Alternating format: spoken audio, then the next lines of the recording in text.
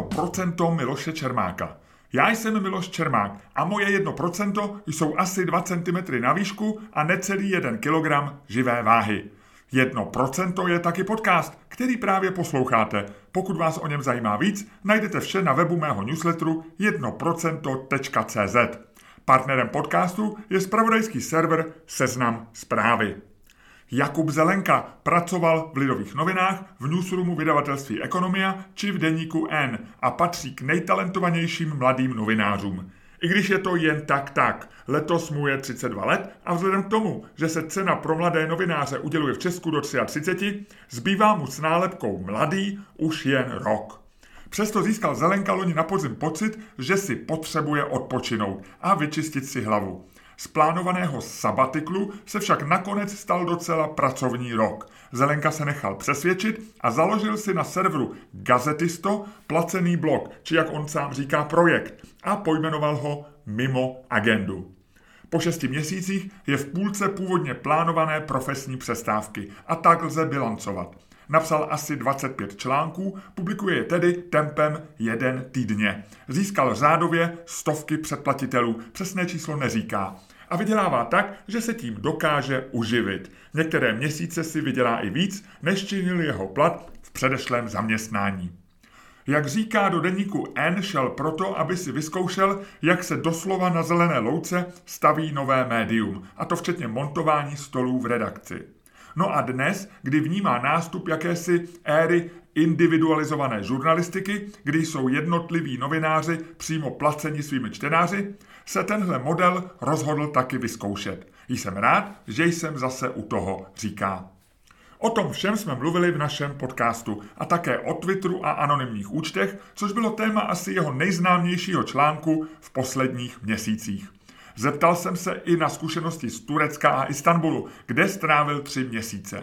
A konečně jsme si i vyjasnili, jaké máme mezigenerační spory a proč Jakub Zelenka doufá, že se nikdy nestane boomerem.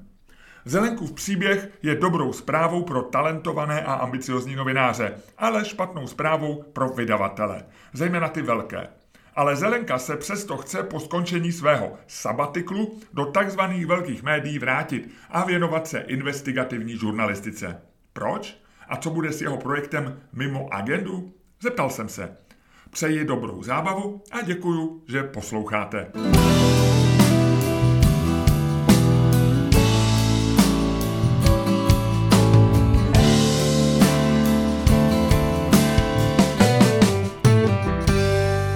Jak se žije novináři, který odešel z redakce? Úplně báječně, protože se najednou všímáš, jak ty média jsou někdy psaný hodně pro insidery. Je to docela zajímavá zkušenost, která mění úplně můj pohled na média obecně. A samozřejmě je skvělý, že mám hodně času a to nastartuje nějaký kreativní proces, kdy člověk začne přemýšlet o hodně jako nápadech a tak. Ty jsi pracoval v deníku N. Co bylo tím impulzem k odchodu? No, nebylo to jako úplně nečekaný, já jsem o tom mluvil s mýma nadřízenýma už někdy v září, splnil jsem si své povinnosti, to znamená dopsat knihu, pomoci jim s volbama a na konci roku zmizet. A bylo to prostě po tom covidu, kdy člověk 2 roky v kuse vlastně dělal call centrum. To, co miluju na novinařině, je to, že se setkávám s lidma, mluvím s nima, můžu do terénu. Jo? Já nejsem jako ten novinář, který by všechno chtěl obvolávat. A tohle to mi nevyhovovalo a já jsem z toho byl strašně vyčerpaný. Navíc tady byla kauza Ferry a ten rok, kdy to jako jelo, než ho policie nějakým způsobem obvinila, tak to jsem byl neustále zapojenou pod útokem. Jo. Jako ty sítě byly velmi toxický. Chvilku jsem zvažoval, že bych je úplně vypnul, protože to mi každý den psal. Tak co, jak se to posunulo s Ferrym? Tak co, kdy se omluvíte? Jo? A to je prostě nepříjemný, zvlášť v době, kdy člověk byl zvyklý, nebo ty redakce ho nutily do toho, aby všechny kauzy vysvětloval, pokud to někomu není jasné na těch sociálních sítích. Jo. Bylo to taková strategie boje proti dezinformacím, aby jsme se přiblížili publikum. Že v práci říkal šéf, když tě někdo osloví na Twitteru i osobně, tak ho neposlej do háje, ale pokus se to vysvětlit. Takhle ne úplně jako explicitně, měli jsme na tom Twitteru působit, jo, ale jako nebyl tam nějaký příkaz, jakým způsobem. Spíš v ekonomii se určilo, když jsem byl ještě v ekonomii, to si tam byl taky, tak jsme jako hodně řešili to, že musíme vysvětlovat tu novinařinu, jo, jak to vypadá, jak fungují ty procesy. A já jsem furt pracoval v nějakém takovémhle nastavení, že jsem se to snažil vysvětlovat, že jsem zjistil, že ty lidi často nemají vůbec chuť jako to pochopit. Řeknou, že v článku je napsáno 2. Ty jim pošleš odkaz, print screen, že je tam 4. Oni stejně furt říkají 2. Oni tě vlastně tyhle ty trollové vtáhnou do nějaký spirály, kdy ztrácíš svůj čas, nějakou duševní pohodu a nemají vůbec zájem se s tebou bavit. Mají svůj názor. Teď nechápu, ono to neskončí, že ono člověk je pořád na sociálních sítích, pořád ty lidi, když něco napíšeš, tak tam uvidíš 4 místo 2. To sice jo, ale já jsem chtěl i ten odstup od té samotné novinařiny. A říkám, prostě po těch 2 letech covidu, kdy člověk seděl v tom call centrum, doma na home officeu, tak jsem si potřeboval nějakým způsobem odpočinout. Jo? Spíše mi líto, že se to nemůže dovolit každý, že má třeba rodinu, nebo mu to práce neumožňuje. Já jsem tuhletu možnost měl, říkal jsem si, hele, je 30, možná v budoucnu budu chtít mít děti, ten prostor na to nebude. Jestli to neudělám teď, neudělám to nikdy, tak jsem šel. Je ti 30, 32. 32, ta tvoje kariéra, když se podíváme zpětně, ty jsi dělal v ekonomii aktuálně, nebo vlastně v newsroomu? Tam to bylo sdílený, no ještě. Sdílený newsroomu a předtím, to byla první štace ekonomie? Ne, začínal jsem v Lidovkách, kde mě měl pod palcem Radek Kedroň, takový drsný šéf, který známe teďka z rozhlasu, teda teďka už je i Seznamu. Tam jsem se to vlastně od něj naučil, tu investigativu, a pak jsem šel do té ekonomie. A ty jsi vystudoval žurnalistiku? Vyšel odbornou školu žurnalistiky, ale hned asi rok poté, co jsem na to nastoupil, protože jsem nevěděl úplně co se sebou, tak jsem napsal do redakce Lidových novin, že tam chci jít na stáž, klidně i zadarmo. Oni mi řekli, dáme ti nějakých třeba, já nevím, kolik to bylo tedy, 60-70 korun na hodinu. Bylo to lepší než opejkat ranolky mekáči, že jo. A měl jsem ten luxus, že jsem vlastně nebyl závislý na tom, abych se uživil. A přepisoval jsem tam třeba rok a půl četku, pak jsem přešel s vlastníma tématama a měl jsem ten docela klasický novinářský rozjezd, za což jsem docela vděčný. Většinou teďka ty noví redaktoři jsou do toho vhozený a chtějí po nich, aby nosili po půl roce kauzy. Ty jsi teda ročník 1990 pravděpodobně, proč zrovna žurnalistika? Já jsem si vždycky psal blogy, jo. Byl jsem součástí takové té blogové scény, miloval jsem Františka Fuku a další tyhle ty jako docela legendy a taky jsem sám psal. Pak jsem někdy na střední, v prváku, v druháku napsal do Internet Info, že jim chci psát recenze na hry, tak jsem psal o softwaru, o hrách, o technologiích. Vydělával jsem si s tím poměrně slušný peníze na tu dobu, když je člověk na střední a vydělá si 2-3 tisíce psaním, tak je to strašně super. Jo. A tohle mi posunulo k tomu, že chci tvořit obsah, dělat novinářinu. Novinářina mě zajímala. Vždycky jsem četl třeba Lidový noviny, ještě předtím, než je koupil Babiš, proto Lidový noviny byla ta volba, kam jsem vždycky chtěl jít. To jsem považoval za takovou tu vlajkovou lotí té seriózní novinařiny. A nějak to jakoby vyšlo. Není to něco, čeho lituješ zpětně, že jsi nezvolil obor, který by třeba dneska nabízel zajímavější výhledy? Já jsem dost koketoval s IT, programoval jsem si hry, webové stránky a takovéhle věci. Asi bych se měl líp, ale mě na té novinářině baví ta různorodost, že se fakt potkávám s lidmi, s kterými bych se jinak nepotkal. Je skvělý psát o biznesu a vidět ty inspirativní biznismeny a pokecat s nima, že stejně tak s politikama, vidět za tu oponu. A možná každý novinář má v sobě nějaký ten já to nevyslovím. Exhibicionismus, jo, no. Přesně. Prostě všichni jsme narcisové trošku. No. Jo, egoistický a přiznejme si, že se nám líbí být součástí toho světa, být nějak oslovovaný, být vidět jako osobnosti, sedět na těch panelech, jo. Proto obdivuju novináře často z veřejnoprávních médií, kteří tohleto nemají, nebo takový ty skromní novináře, kteří píšou skvěle o školství, skvěle o zdravotnictví, o vědě a fakt poctivě jako plní ten obsah, ale nemají potřebu exhibovat nikde na sociálních sítích. Tohle byla vždycky záhada pro spousty novinářů. Byl časopis Economist, který vlastně netiskne, myslím, že pořád, ale já už jsem ho dlouho nečet, ale byl jsem vážným čtenářem Economistu v 90. letech. a tam vychází články nepodepsaný. Jeden z nejlepších titulů na světě, byl to tehdy takový etalon kvalitní, seriózní žurnalistiky, nejen ekonomický, a není to podepsaný. To by tě nebavilo psát? Možná i bavilo, je to taky zajímavá strategie. Koukněme se třeba na Blesk. Jo. Jaký znáš redaktory Blesku? Jako my jsme insidři, ale když se zeptáš obyčejného člověka, tak u tak vlivného média si vlastně asi nikdo na nic nevzpomene, protože oni budou tu značku, oni nebudou novináře hvězdy. Že? Proč jsi se rozhodl jít do deníku N, který v té době začínal, vznikal podle velmi úspěšného slovenského vzoru a pravděpodobně byl založen dobře, protože od té doby funguje a řekněme roste a prosperuje. Proč jsi se rozhodl jít do deníku N?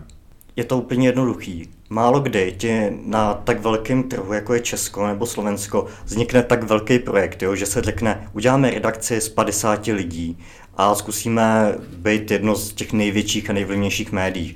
A já jsem chtěl být u toho. Chtěl jsem, když to přeženu, vidět ten prázdný kancler, pomoct montovat ty stoly, pomoct montovat ty židle, být do toho nadšenej. Vlastně mít možnost se podílet na tom, že se staví jako úplně něco nového, třeba s novou filozofií, protože oba dva víme, že ty média jsou trochu zakonzervovaný, každý vydavatelství má svý vlastní problémy a teďka si jako řekneš, hele, my můžeme ty zkušenosti využít a postavit to úplně nějak jako jinak. Jo, takže kdybych si to neskusil, tak bych toho asi litoval, ale teďka zase začíná ta nová doba těch individuálních novinářů, individuálních entit, jako jsou třeba Keci a Politika, který mají vlastně obrat jako malý vydavatelství. tak zase nastává jiná doba a já jsem zase u toho, takže jsem nadšený. Ještě k deníku N, ty jsi tam byl jak dlouho, 3 roky? No, nějak tak. Co dělá deník N dobře a co dělá špatně? Myslím, že všichni ty novináři, i ty šéfové chápou, jak funguje jejich ekonomický model. Jo, to jsem viděl třeba u ekonomie a stále to vidím u ekonomie, kterou jsem přestal přeplácet kvůli tomu, že hodně těch autorů, který bych si přečet, tak oni sdílí svý texty zadarmo. Jo, vlastně podkopávají vlastní vydavatelství, který jim to umožňuje, což si myslím, že není úplně šťastná technika. Tohleto deník určitě dobře pak dává prostor a čas na ty texty. Může to být delší, může to být nějakým způsobem i řekněme psaný těžším jazykem, to mi někdy vyhovuje, takže to je skvělý. To, co je podle mě špatně, nebo v dnešní době už to lidi úplně nevyhledávají, je, že deník N má strašně hodně obsahu a vyžaduje od těch svých čtenářů příliš mnoho časové investice. Že já potřebuju dát klidně třeba hodinu denně, abych se zorientoval v těch kouzách a tom světu, který mi deník N prezentuje.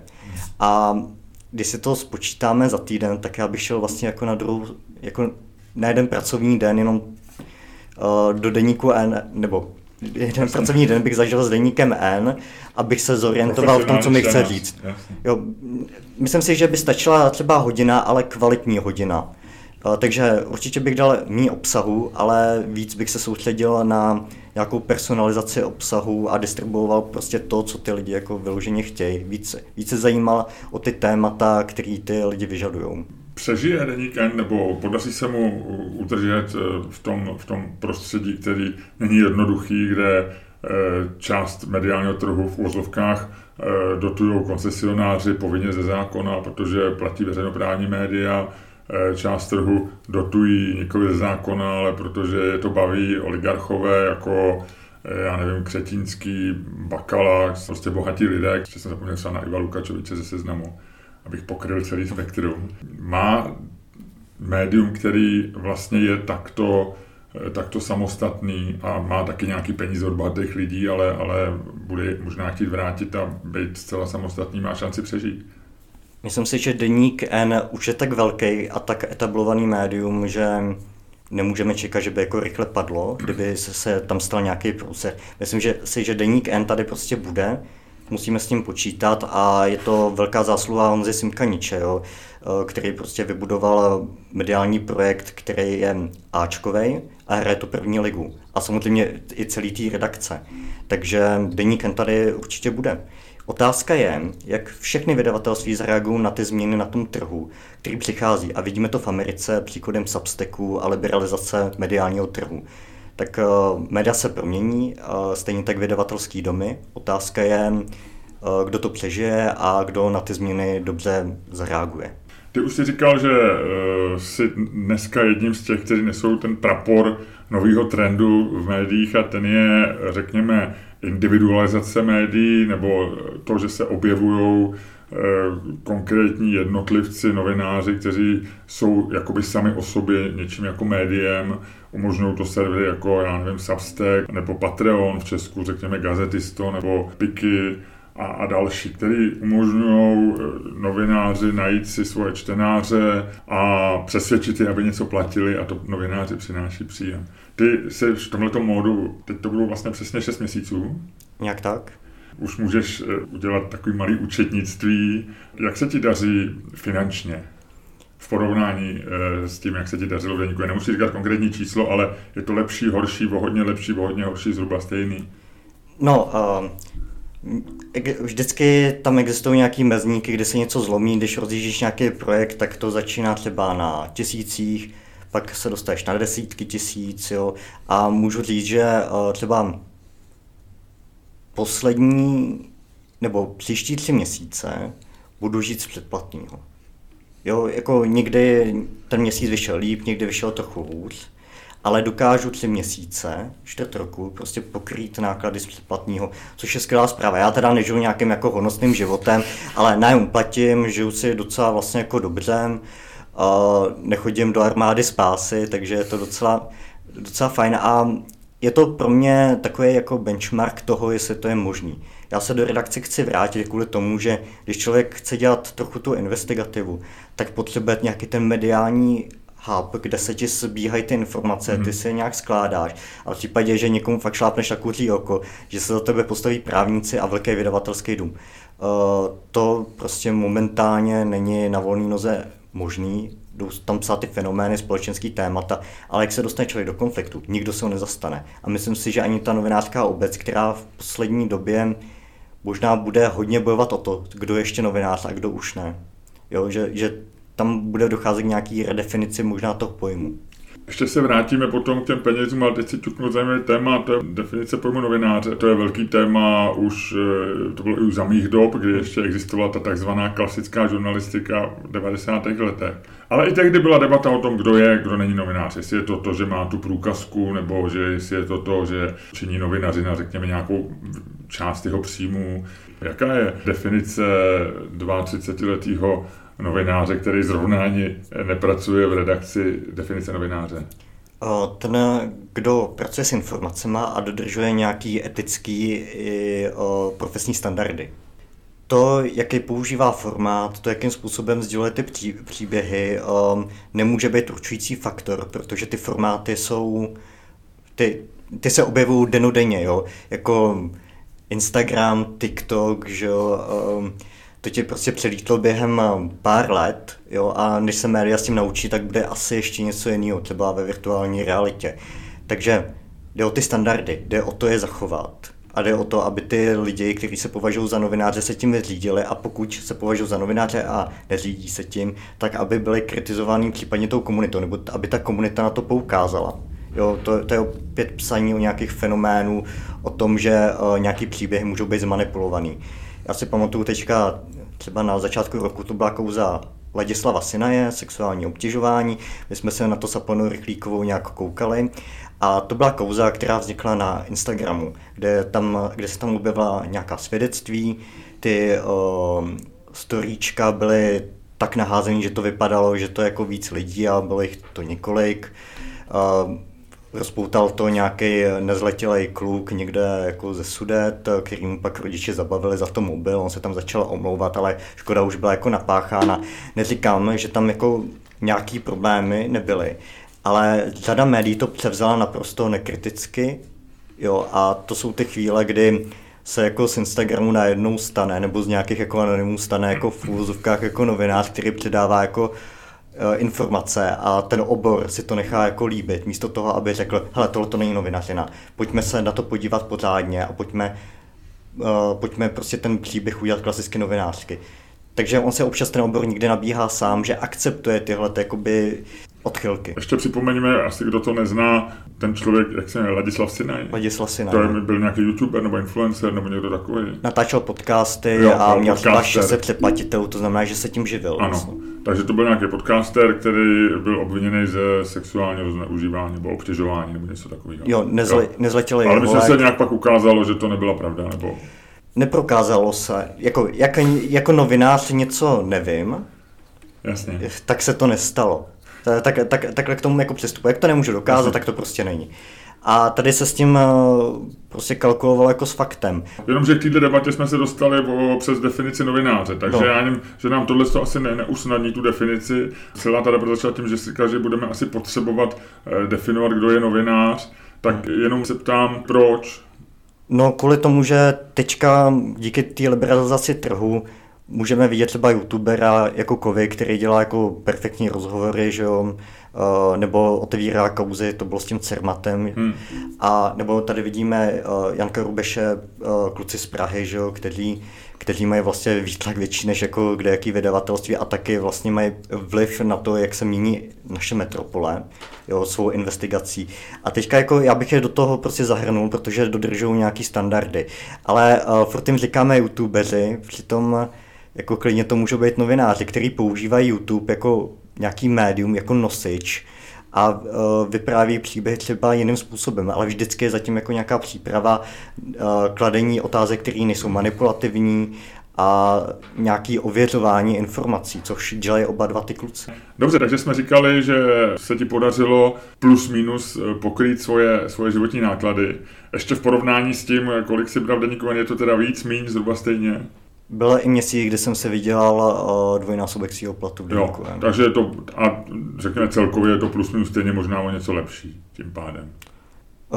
Přelejvá se to, někdy lepší, jasně. Někdy horší. Ale plus minus stejně, jako daří se. Stejně to jde na balík a já se jako dávám nějakou pravidelnou výplatu, jako prostě finanční gramotnost, ale nejsem vávra, takže o tom vlastně nic nevím.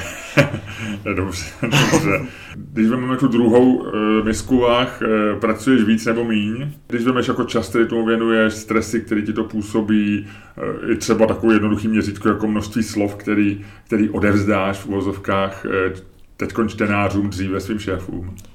No, já to beru jako nějaký podnikání a nějaký koncept, který musí být udržitelný, i když budu mít full-time job. Jo.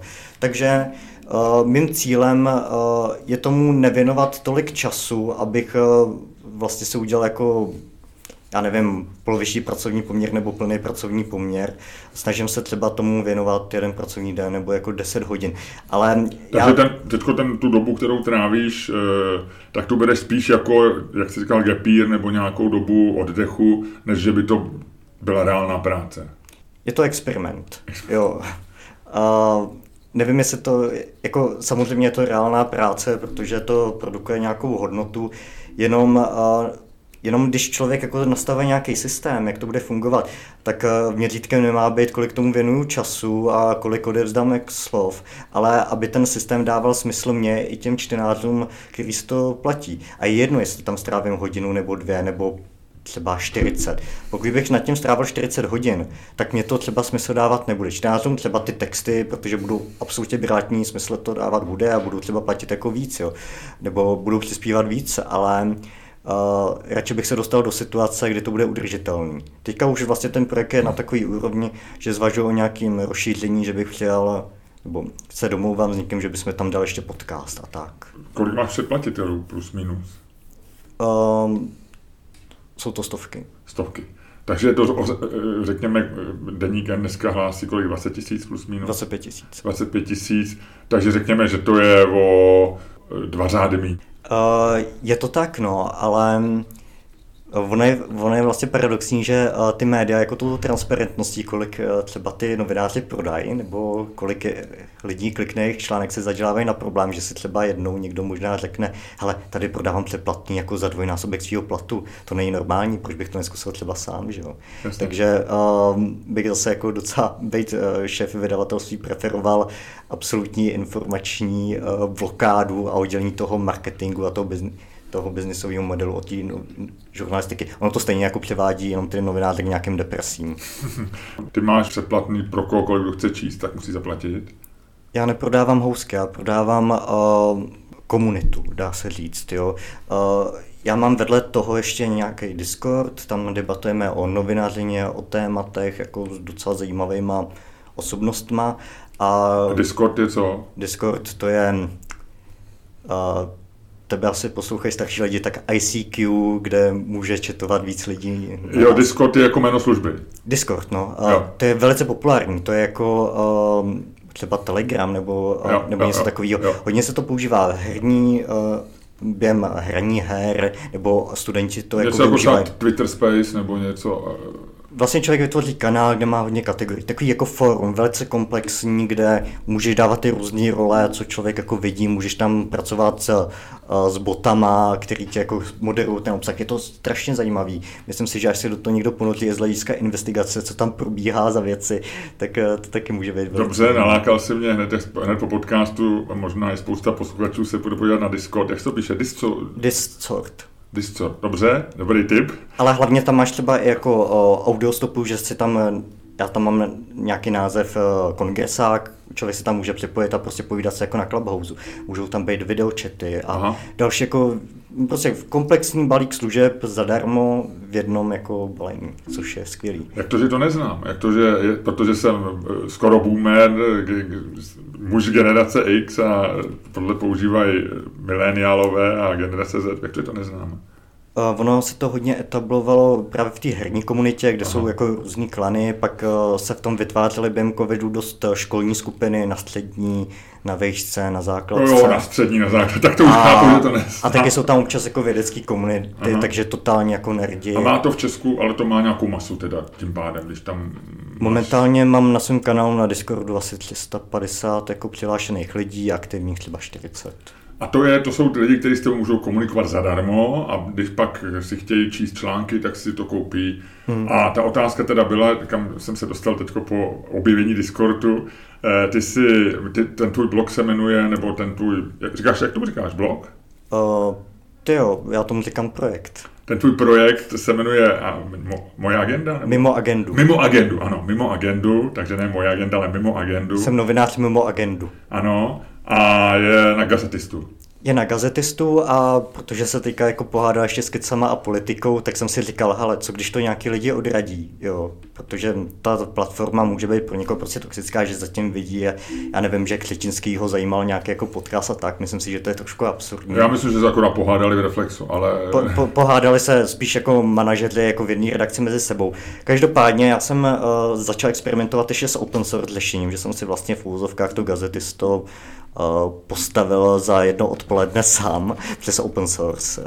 A ten Ghost je zajímavý jako v tom, že ty platformy, jako je třeba Gazetisto, Piky, vydělávají, nebo se berou třeba 15-20%, stejně tak jako i Patreon a další. A ten Ghost, tam můžu platit třeba $9 instantně a pak zbytek jde mě. A Ghost si říká? Ghost, jo. Ghost, a to je zase služba, která umožní ti jako open sourceově vytvořit cokoliv. Ono to má takové jako 3 kategorie, jako tvůrce, pak třeba firma a nějaký jako startup nebo něco takového. Ale když si vezmeš jako ten balíček tvůrce, tak velice jednoduše se jako naklikáš k tomu, že si postavíš newsletter s platební bránou. Já jsem ještě trochu potrolil Křečínskýho tím, že 1% z každého předplatného jde proti dekarbonizaci, takže člověk má jako na výběr. A je jako super vědět, že může si člověk vytvořit alternativní platební bránu, což je blbá zpráva pro Gazetisto i Piky.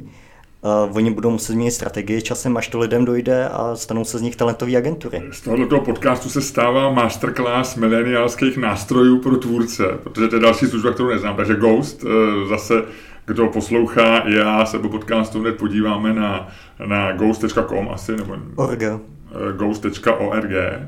A tam máš nějakou zase svoji doménu jinou, anebo jiný název té služby, a takže máš teď vlastně dvě místa, kde nabízí stejný obsah. No, ale ono je to docela běžný, jo. Když se koukneme třeba na Insider, že jo, tak oni mají Patreon. Jasně. A mají i to Gazetisto.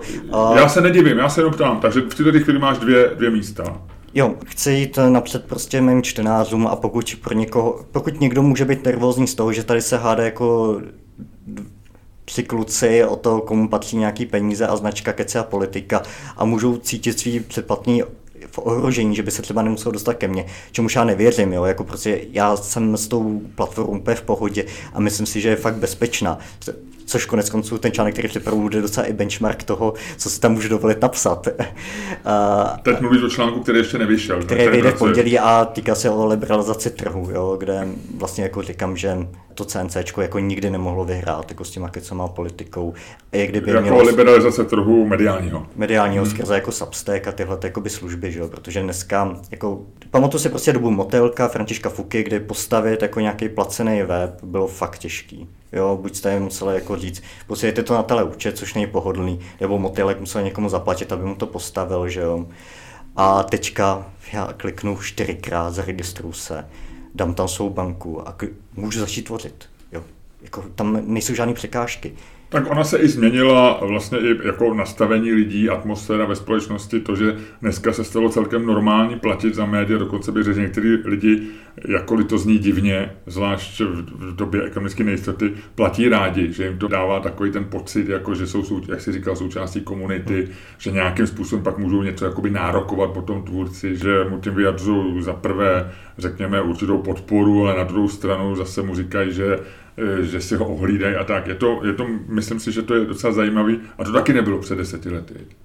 Jako když člověk dělá ten placený obsah sám na sebe, tak potřebuje šetřit i čas těch lidí. Já jim jako říkám, OK, vyjdu třeba 4 články, každý má 2000 slov, což zhruba jeden článek přečtu za 15 minut. Takže vy se mnou strávíte hodinu měsíčně, ale sakra dobrou hodinu měsíčně, protože se snažím, protože vás to okrádám o čas, nechci, abyste za to platili 2krát nepřeměřeně velkou cenu v podobě svého času, ale budete mít témata, které nenajdete a ty témata budou do hloubky. Já mám luxus o každém tématu přemýšlet týdny dopředu, číst si všechno možný, mám předplacený všechny hlavní jako deníky v zahraničí, jako myslím Washington Post, The New York Times, Wired, pak tam ještě čtu samozřejmě jako český, že jo, takže. Proč jsi si tehdy vybral gazetisto, proč jsi nešel třeba na Substack, proč jsi nešel na Piky?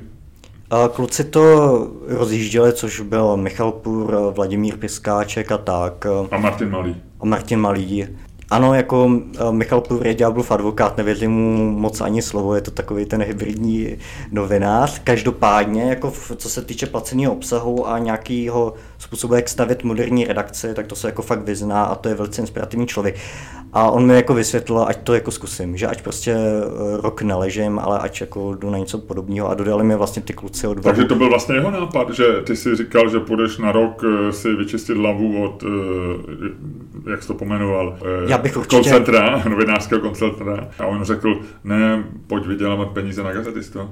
Nebylo to takhle, já jsem chtěl nějakým způsobem občas něco publikovat, minimálně třeba zážitky z toho sabatiklu a tak. A on říkal, hele, když už to budeš publikovat, tak to zkus tímhletím způsobem. A já věřím, že ty píšeš jako tak dobře, nebo tak dobře, to zní jako egoisticky, ale že píšeš zajímavě, že se to jako nějaký čtenář najde. Tak jsem si říkal, OK, tak to budu zkoušet pravidelně jednou týdně, mě to nevytrhne z toho jako relaxačního módu v uvozovkách. A pokud si zaplatím socku a zdrávku z toho, tak budu jako nadšenej. A to, že to překonalo mý očekávání, to mě na jednu stranu těší, na druhou stranu mě to vyděsilo, protože jsem si říkal, jako, to je fakt docela blbá zpráva pro ty vydavatelství. Ale přesto se plánuješ vrátit do vydavatelství výhledově. Jasně, jako pokud chci psát nějaké investigativní články. Je to stále sabatikl, jak ty říkáš, nebo gap year, nebo... A člověk by jako za rok, za 2 jako schnil, jo, kdyby nebyl v té komunitě a byl by podle mě mimo. A říkám, prostě redakce má svý místo pro investigativu každopádně a já prostě jako nedokážu udělat velký kouze jako na gazetistu. Ne jako, že bych ty informace neměl, ale musel bych to psát tak opatrně, aby po mě ty lidi neskočili. Seš na gazetistu sám svým pánem 6 měsíců. Ten článek, který asi upoutal nejvíc pozornosti, se týkal anonymních twitterových účtů nebo řekněme parodických. Je to zároveň ten článek, na který jsi nejvíc pyšnej, který se nejvíc povedl? Pyšnej, já nevím, jako já jsem tam vlastně pišný ne, tak já se jako na všechny. neptám se na píchu, já se spíš ptám, jako kterýho článku se nejvíc ceníš. Asi každý novinář ti řekne za poslední půl rok, co jsem dělal, tak asi nejvíc práce, nejvíc radosti, nejvíc jako odezvy jsem měl tady z toho. Zvenku to vypadá, že to byl ten článek, jestli to tak je. Určitě vzbudil extrémně pozornosti už jenom kvůli tomu, že ho přejímala jiná jako média a hodně se komentoval. Nevím, jestli jsem měl úplnou radost z toho, že jsem se dostal pod nějaký takový shitstorm, protože jak to bylo za paywallem, tak lidi vytrhávali jednotlivý věty z kontextu, prezentovali to jako, že jsem tam dal seznam jako nějakých jako lidí, kdo stojí za určitýma přezdívkama, přitom to bylo nějaký komplexní zpracování jako textů. Fenomén, jak jsi říkal předtím. No přesně, tehdy v Americe vrcholil fenomén Lipsov TikTok, že jo, kdy vlivný účet chodil třeba do Fox News, jo, nebo nastavoval agendu těm konzervativním médiím a byla to prostě taková fabrika na nastavování agendy, jo, mělo to strašný vliv. A stále zatím nějaký jako trochu jako kontroverzní taky lidi, že jo, a tehdy ta novinářka, která to jako zvedla, tak vlastně čelila podobným útokům jako já. Jo. A přitom já si myslím, že to je jako ve veřejném zájmu, pokud tě to ovlivňuje třeba legislativu, což se v Americe reálně jako dělo. No a tady jsem prostě spočítal, že který byl neoznačený marketér. To je takový teď zase pro lidi, kteří ten článek nečetli nebo ani nezaznamenali tu aféru, tam asi ta nejzajímavější informace, nebo tak, o které se nejčastěji psalo, je, že původně parodický účet, který se dneska jmenuje Ježibaba, myslím. Ježibaba, no. Tak jeho autorem je ve skutečnosti člověk, který je buď to placený, nebo zaměstnaný, nebo je zaměstnaný na úřadu vlády a kampaně politiků. Původně asi nějakým stranickým sekretariátem, myslím, že jo, nebo jestli byl zaměstnanec ODS, původně netuším.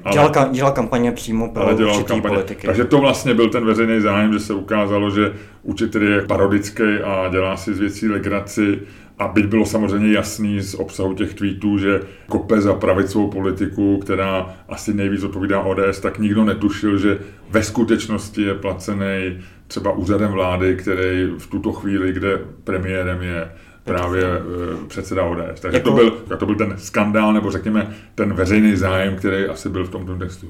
Jo, plus další tam byl jako třeba straník vyloženě, který vystupoval anonymně jako i v médiích pod tou účtem Dojnice, že to byl straník ODSky, a pak tam ještě byl poradce šéfky sněmovny Pekarový Adamový, který taky nebyl jako dohledatelný úplně a napadal tam novináře, psal jim, že jsou jako debilové a tak, což si myslím, že samo o sobě jako taky není úplně etický. Každopádně bylo to zajímavý téma, a pak když jsem to jako počítal, tak třeba ten byl ve 200 případech jako v uvozovkách neoznačený marketér, jenom takový ten sranda účet citovaný ve 200 médiích, nebo ve 200 případech jako v různých médiích, jako ve velmi vlivných, jo, třeba v Blesku, kdy třeba Piráti startovali kampaň a tam se jim vysmál za to, že všichni mají ty debilní obleky, že jim nepadnou a nesluší jim to a tak. A teďka byla ta zpráva o startu kampaně. Ve druhém odstavce byl ten Jetěmink a až jako pod něm byly jako třeba ty novináři nebo ty politici, kteří to komentovali pod vlastním jménem. On úplně jako bez jakýkoliv jako zodpovědnosti nebo to, že by ho člověk mohl jako třeba napadnout za to, že je někým placený nebo že si vydělává u nějaký strany, tak mohl tohleto šířit a nastavovat tu agendu. A kdyby jako jsme viděli, že je to marketér, tak ho tam asi jako nedáme, to by všem bylo jako jasný, to je prostě za hranou. Tak o tomhle jsem chtěl jako napsat, to je jako znění toho článku, mě jako nezajímá, jako jak se jmenuje. Jako kdyby tam nebyl ten úřad vlády, já ho ani nepíšu, já vím, kde je poslední scout, jako nenapsal jsem ho tam. Jasně. Určitě si čelil obviněním, řekněme, z nějakých jakoby politických zájmů, který máš i ty, politických preferencí. Jak ty se vlastně díváš na vztah novinářů k politice, nebo jak je to v roce 2022? Jak ty nakládáš se svýma politickými preferencemi? Já to mám úplně jednoduchý. Kdo je u moci, tak v uvozovkách potom jdu, jo. Myslím, jako novinář ho potřebuji kontrolovat. Je mi jedno, jestli tam bude Fiala, jestli tam bude Ježíš Kristus, nebo Babiš. No já myslím, že ten tam nebude. Já si dělám jako srandu, jako, i kdyby tam byl úplně někdo jako svatý, polobůh, jo, že? Tak prostě musíme kontrolovat ty nejmocnější, jo, a bohužel si myslím, že tím, že Babiš převzal Mafru, tak a docela pokřivil to mediální prostředí, že se stal jako nepřítelem jako obecně toho cechu. Jo. A možná je mu věnováno v některých momentech víc pozornosti, než by si zasloužil, s čímž mu paradoxně ty novináři vlastně pomáhají. Jo. Teďka je v opozici, ale víme o každý jeho kontroverzní hlášce. Přitom třeba u toho Okamury už se ty novináři vlastně naučili, ať se tam jako něco blekotá, jo, ale nebudeme jako se pobudzovat nad tím, že tady jako plácnou nějakou kravinu, pokud to není vloženě zahranou, třeba, že by tam začala hajlovat nebo něco takového. Ale jako z Babiše a Zemana se prostě stal fetiš. A myslím, že v momentální době to není úplně třeba adekvátní jejich pozici a mě prostě zajímá, co dělá ta vládní koalice. A je mi jedno, jestli bych je třeba volil nebo nevolil. Je mi to úplně jedno. Já jako novinář prostě musím kontrolovat. Novinář má omezené množství času, čemu se věnovat. Logicky se musí věnovat, pokud dělá investigativu nebo kauzy, těm nejmocnějším. Ale k volbám chodíš. Samozřejmě jsem občan. To, že někdo novinář, neznamená, že není občan. Ale nemáš pocit, že tě to nějakým pak způsobem třeba ovlivní nebo zaváže? Nebo... Ne, ani smykem, protože já jsem dost dlouho volil stranu. Jejíž jako členové mě neustále jako napadali a nadávali mi do neomarxisty a podobně. Jo. Což je jako bizarní, že jako... si člověk jako v hlavě říká třeba, Ježiši, ale já jako volím, jako já proti ním nic nemám, ale pro ně jsem vlastně třeba jako i dokonce nepřítel, jo. Ale vlastně jsem na to jako pyšnej. Je to podobně jako když má učitelka dítě ve škole. Vždycky na něj vlastně trochu přísnější. Tak já se spíš bojím, abych na ně nebyl možná přísnější. To byl i ten argument, že člověk má pak pocit, že je přísnější na tu stranu, kterou volil, protože je logicky zklamaný, když podle mě spousta lidí, kteří volili starosty a nezávislí a měli pocit, že jsou to ty lidi, kteří hrajou politiku, která je relativně čistá, protože mají dobrý úmysly a vzešli z obcí, kterým se daří a tak dále, tak najednou dneska, když vidí, že tu stranu kosí v těch nejvyšších řadách skandál, tak můžou být pocit, jako, že jsou opravdu rozlobený, naštvaný a ukřivděný. Já to takhle vlastně necítím. Možná je to tím, že mám teďka ten sabatikl, ale fakt to jako takhle necítím. Spíš se jako ukázalo, že trošku jako jsou v něčem ty lidi podobný, ať je to jako jedna strana nebo druhá strana, že všude je tam potenciál k nějaký korupci, nebo že člověk se zachová jako blbě a jediný způsob, jak to skultivovat, obecně skultivovat bez ohledu na spektrum, je o tom psát. Ty jsi z těch posledních 6 měsíců, který seš na volné noze nebo na sabatiklu nebo na gapíru, tak si strávil velkou část v 3 měsíce v Istanbulu? 2 měsíce v Istanbulu, 1 na jihu země ve Fethiye. Takže v Turecku? V Turecku. Proč? Jenom bylo v tom takovýto poznávání světa, nebo proč do Turecka? Já jsem vlastně novinařině obětoval i jako různý Erasmy a dlouhodobý žití v cizině, což si myslím, že je jako nezbytná zkušenost pro každýho. Takže teďka jsem měl příležitost to udělat, vybral jsem si Turecko z hlediska toho, že je momentálně díky Erdoganovi levný. 70% inflace. 70% inflace, no. No, teďka už je možná 72, 3, jo, jako, jo. Tak ta čaruje.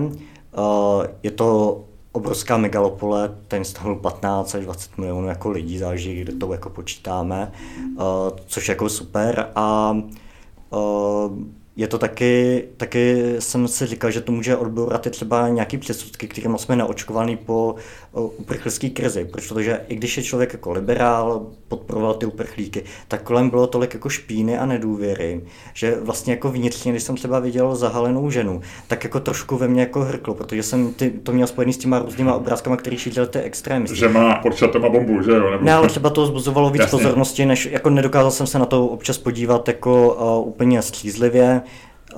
Ne, jako nejsem xenofob, ale prostě cítil jsem, že to ve mně nechává nějakou emoční zpětnou vazbu, kterou bych jako úplně nechtěl. A tohle to mě v tom Turecku jako vyléčilo vlastně, že najednou toho člověk vidí kolem sebe, přijme to jako za svý vlastní, vidí tam holky v šortkách nebo minisukní vedle zahalených žen a říká si, ať si každý zvolí jako co chce. A jako neviděl jsem tam konflikty, jako žádnýho jako nějaký moc náboženského typu. Samozřejmě člověk do toho jako nezapluje tak do hloubky, jako kdyby tam byly roky, ale já jsem se tam cítil velice svobodně a i když jsem byl u nějakých konzervativních lidí, tak mě nikdo neodsuzoval za to, že piju pivo a Naopak jsem se spíš cítil jako trapně, že tady jsme jako takový rozchlastaný a že tam ty lidi se dokážou sednout, strávit celý večer nad čajem, povídat si docela normální, bez toho, aniž by tam jako se někdo poblil, takže to je docela fajn. Co tě překvapilo nejvíc v Turecku? No, jak vlastně ta země působí moderně v nějakých částech. My tady třeba máme rohlík, tam mají getir, nebo já nevím, jak se to přesně čte, a ty vám dovezou nákup za 15 minut. Jo. Mají tam hodně jako zajímavý startupy, právě jako ten getir, funguje skvěle MHDčko třeba, jo. To by se nepovedla, jak jsi říkal, mimo podcast koupit jako lítačka. Já jsem byl víkend v Istanbulu a nepodařilo se mi koupit lístek na metro, ale nevylučuju, že to byly potíže boomera, který neobsluhoval úplně pořádně mobilní aplikaci. Hele, fakt to tam jako jezdí docela na čas, neměl jsem problém v orientaci, pak jako vidí, že Turecko má rychlovlaky. Včera jsem jel z Moravy do Prahy, trvalo to třeba půl hodiny, ještě tam bylo 25 minut zpoždění. Vidíš tam pak jejich dálnice, jo. My jsme jezdili po nějakých jako v uvozovkách okreskách a vypadalo to jako naše D1, jenom upravená, ještě víc. A říkali jsme si, hele, jako ty dálnice mají docela dobrý, ale kde je to clo? A pak jsme teda najeli na ty dálnice, které prostě jsou úplně jako neuvěřitelné. A vedou ti těma všema důležitýma tepnama. A tak se jako říkáš, tyjo, tak my na ně koukáme jako na nějaký v úzovkách Blízký východ, ale v nějakých věcech jsou mnohem dál a spíš se musí divit, když přijedou k nám, jak je to tady prostě nějakých věcech rozkopaný. No ale asi je to taky i země, kde jsou mnohem větší rozdíly mezi místama, mezi lidma. Turecko asi bude mnohem víc. Jo, tam je to podle mě hrozný, zvlášť teďka s tou ekonomickou krizí. Myslím si, že fakt nějaký lidi mají velký problémy, taky trochu jinak vnímají tu válku na Ukrajině, necítí se tím tak bezprostředně ohrožený, jo, protože oni jsou jako ta velmoc, že jo, jako regionální, nechávají si furt zadní vrátka na jednání se všema. Takže bylo zajímavé to sledovat i z téhle perspektivy, protože když člověk přišel na český Twitter, tak tam vlastně byla panika. Jo? A já se jako tomu vůbec nedivím, hodně lidí má i zkušenost z 68. a podobně, ale bylo zajímavé se podívat na to, jak oni tam třeba řeší víc akutně tu Sýrii, jo, která pro nás vlastně jako už téma není. A přijali také jako miliony uprchlíků.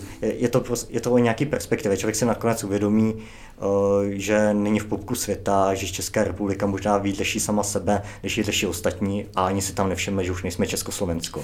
Sorry. To si nevšimli nikde. Jaký jsi tam oblíbil jídlo? To jo, jako neměl jsem vyloženě nic hnusného, ale zaujal mi tam burger, který mi přítelkyně zakázala jíst, protože to byl hamburger s hodně masa a do toho ještě narvali hranolky a polili to majonézu, jako do té bulky, jo. Jakože fakt hnusárna, jako... Ale bylo to dobrý. Tak jako nestěžoval jsem si, v bříšku bylo jako v pokojíčku, ale asi bych to nedovedl jíst dlouho. Ale super je, že tam mají jako hodně zeleniny, hodně jako těch jako příloh, co my tady občas nejsme zvyklí úplně jíst, tak jsem se vlastně po tom jídle necítil úplně špatně. A pak se to ještě zapije kefírem, kterému říkají ajran, že jo? Já nepiju moc mlíko a další produkty, tak ne, ale ty čaje jsem si oblíbil, jako za 5 kaček, jo. Jako čajík. A ještě to pijou v takových těch hezkých skleničkách, že jo? No, ale když si člověk dá třeba 3 za sebou na nočný žaludek, tak má pocit, jako, že se něčem nastřelil, jako vyloženě. Fakt? No, to je hrozný. Byl jsi v Turecku 3 měsíce, byl jsi tam jako tak, že si tělo užívalo a pilo čaj a opalovalo se a bylo mu dobře a mentálně jsi byl pořád v Česku, protože díky internetu to šlo a psal si články o českých věcech, anebo jsi se trochu ponořil vlastně i jako mentálně, nebo si třeba i trochu zkoumal, já nevím, jaký jsou turecký média, jestli tě zajímalo jako člověka, který hodně přemýšlí o profesních věcech, jak to funguje v Turecku, protože víme, že za Erdogana to nemají turecký média jednoduchý. No, když se člověk jako s těma lidma seznámil blíž nebo nějak jako dlouho u nich bydlel, tak jako se mi třeba ptali, ty jsi novinář, o čem píšeš, tak jsem jim jako řekl, o čem píšou, oni říkají, tak to by tě zavřeli, to by si byl disident, jo. Takže člověk si uvědomil, jak tady to novinář má prostě lehký. Jo, docela v pohodě. Tady občas v těch investigativních kruzích se někdy konspiruje až nad rámec toho, co aktuálně těm lidem jako hrozí. si myslím, jako samozřejmě tady máme jako nějaký příklad ze Slovenska, ale to je prostě mafiánský stát, jako když se tam koukáš. Teď mluvíš asi o vraždě. Kuciakovi, no. Ano. O Jánu Kuciakovi. Takže tam jsem si uvědomil, jaký vlastně máme štěstí a taky ty média mají jako víc prostoru, protože mají větší publikum, takže jsou jako fakt velký někdy. Ale já jsem tam třeba viděl jako vyloženě komunistický tisk. Jo. Tolik srpů a kladiv jako v Turecku jsem neviděl jako pomalu ani ve východní Evropě. Protože oni tam na to koukají občas někdy romanticky, nikdy to nezažili. My jsme shodou okolností bydleli hned vedle nějakého komunistického centra, kde prodávali Kapitál od Marxe asi za 10 korun. A bylo to jako zajímavé a nezbuzovalo to jako zdaleka taky emoce. Jako představa, že by tady někdo pověsil třeba, já nevím, na Václavák symbol srpova a kladiva jako plakát a vyzval jako k stávce na 1. máje, tak to by tam nepřežilo ani jako 5 minut, si myslím. Na Václaváku? Na Václaváku, ani smykem. Plánuješ nějakou další cestu v době dalších 6 měsíců sabatiklu? Ještě se asi podíváme do Španělska, teda spíš Katalánska. Já jsem původně... Takže Barcelona a tam někde okolí. Když jsem to původně jakoby plánoval minulý rok, tak jsem si říkal, jo... Tam to bude dražší, ale... Bude, ale může to být měsíc, 2 a taky jsem klidnější, protože vím, že nějakým způsobem už to do konce roku jako dám, i kdybych měl sáhnout jako na svý prostředky, jako kterých jsem si ušetřil. Takže je to super, jako vím, že to zvládnu. Ale já jako původně jsem chtěl prostě jako na Ukrajinu, že jo, tam to prostě překazila ta válka, já tu zemi jako mám strašně rád a strašně hezky se tam žije, by ty ceny byly dost podobné jako v Istanbulu, takže by i v tomhletom případě to pomohlo. Ale to Španělsko jako taky není špatný. A Portugalsko, tam ty ceny jsou dost podobné teda. To teďka objevila, že ta smetánka jako z Prahy, že tam často lítají jako do Porta a pak se fotí na Instagram. To jsem nezaregistroval, ale já mám oblíbený Portugalsko už mnoho let, protože oni i Portugalci jsou strašně příjemní. Katalánci jsou někdy tím, jak je to země s velkou historií a s velkou pýchou, tak jsou někdy trochu nepříjemní a často mluví méně anglicky, ale Portugalci jsou skvělí, že jsou hrozně pohostinní a strašně milí. Ty neustále mluvíš o tom horizontu 1 roku, takže jsi 100% rozhodnutý, že sabbatical skončí koncem prosince. Nedokáže tě nic přesvědčit, ani když se teďko třeba tvůj projekt mimo agendu nějakým hnutím osudu nebo velkého zájmu zpětinásobíš počet fanoušků, budeš mít podobně fanoušků jako Keci a politika. Nezmění to tvůj názor? Novinářský kolegové jako starší mě občas jakoby napadali za to, že jsem už unavený a přitom to dělám krátkou dobu. Ne, já chci se prostě nadechnout předtím, než vydám ještě ten poslední jako největší výkon ve svém životě mezi těma 30 a 40 lety. Jako samozřejmě ne, že bych jako po té 40 už jako na to neměl, ale chci fakt jako tomu věnovat naplno, protože ještě nejsem třeba zatížený rodinou. A i kdyby se to hodně rozjelo, tak spíš umožním tu platformu sdílet s nějakýma mladýma, talentovanýma novinářema, aby tam třeba psali, nebo bych podpořil nějaký projekty z těch peněz, protože peněz v novinařině je obecně málo a pokud by ta platforma vydělávala, tak já budu rád, když tam třeba někdo z generace Z za velmi slušný plat nebo za slušný příspěvek bude psát svý názory a přiblíží mým čtenářům i pohled této generace, která nastupuje, už má peníze na to, aby se předplácela třeba svý oblíbený tvůrce a média je zatím moc nereflektují, tak třeba to nějaký lidi probere. Ty jsi dneska na Gazetistu po odchodu Keců a politiky jako jejich nejsilnější hráč v úvozovkách. Já ty čísla neznám, ale myslím si, že Přepište dějiny budou jako strašně silný. Jo, to je jako ale určitě budeš asi v top 5 tvůrců na Gazetistu. Nedokážu si fakt ty čísla neznám vůbec, jo. Ani to tam není zveřejněný, u toho pití, myslím, někdo si může zvolit, že je tam jako vidíš, ale ten projekt Gazetistu ještě v betě, možná měl by dojít k nějakému rozšíření toho projektu, co mi jako tak nějak naznačovali a uvidíme, no, jestli to přiláká nový osobnosti, budou to mít teďka těžší. Ty už víš, kam se vrátíš? Vrátíš se zase do deníku N? Do deníku N ne, ale už jako probíhá nějaké naťukávání s jinýma redakcema. Takže to bude, ale bude to velká redakce, velký vydavatelský dům. Chci dělat velké věci. Velké věci. Už jsme několikrát naťukli generace, já jsem zmínil tvoji generaci. Ty seš mileniál nebo generace Z? 90ky to jsou mileniálové. Takže ještě mileniál. Je to zajímavý téma, já jsem to vždycky bral, takže takový to, že si dělají legraci boomeři a ti starší z mileniálů, tak jsem bral jako takový škorpení, který nemá moc jako vlastně nějaký reálnej základ, že to je spíš jako taková opravdu jako legrace a vtip, ale pak jsem zjistil, že skutečná nevraživost mezi generacemi existuje, spíš teda opačným směrem. Zjistil jsem, že spousty mileniálů nemá náš starší z nějakého důvodu ráda. Jak je to se vztahem vás mileniálů k nám starším? Co zabíráme místo a zničili na planetě, kterou jsme navíc ještě zničili?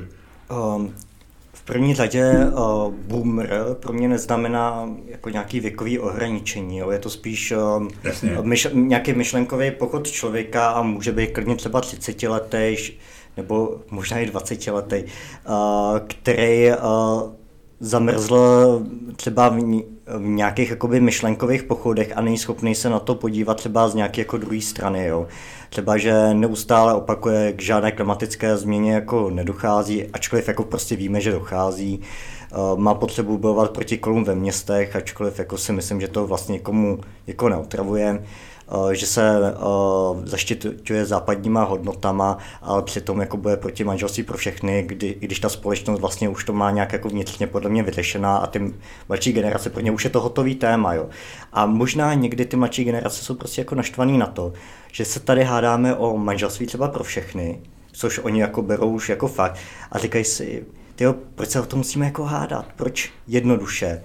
To nemůžeme teda schválit, třeba jít dál jako ostatní západní země a hledat ty nový témata. Že se to jako někdy cyklí jako na trochu jako, nechci říct kraviny, jo? Oni jsou to jako důležité věci pro hodně lidí, ale asi jako když někomu přijde účet jako za plyn, tak jako asi vnímá, že jsou tady jako horší problémy, nebo když vidí jako válku na Ukrajině.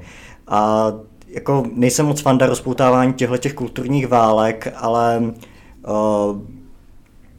ale když mě jako někdo napadá za to, že jsem jako neomarxista kvůli tomu, že jezdím po Praze na kole, tak mě to jako fakt taky jako vytočí. Tam jako z obou stran podle mě nějaké nepochopení, jo, ale myslím si, že tam není jako spor mezi jednotlivými generacemi.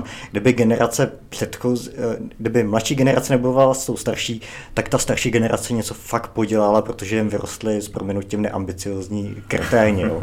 Ale já nosím pyšně tričko boomer hooligan, ale ve všech těch definicích, v těch bodech té definice jakoby selhávám. Jezdím na kole po Praze a všechno ostatní samozřejmě podepíšu. To, co ty si říkal, že někdo jakoby popírá nikoli klimatickou změnu, oni spíš popírají to, že jí působí člověk a nějaký konkrétní věci, ale myslím, že, anebo že je proti manželství homosexuálů, tak těm lidem my jsme vždycky říkali, že jsou bigotní a ne boomři. Tak takový lidi byli vždycky, někdy je to daný nábožensky, někdy je to daný prostě kulturní tradici, někdy je to daný jenom tím, že prostě člověk nějak vyrůstá, má nějaký kamarády a tak dále. Ale často se setkám s tím, že na mě někdo útočí s tím, že prostě my jsme z těch 90. a že my máme tak právo akorát věc ticha. Tak jsem se jenom chtěl zeptat, nakolik je vlastně tady ta... Ty to máš těžší s Lučkem, protože vy děláte ještě komedii, jo? A prostě když někdo udělá třeba blbý vtip, který někomu nesedne, tak jako já jsem úplně pro, aby za to dostal jako čouda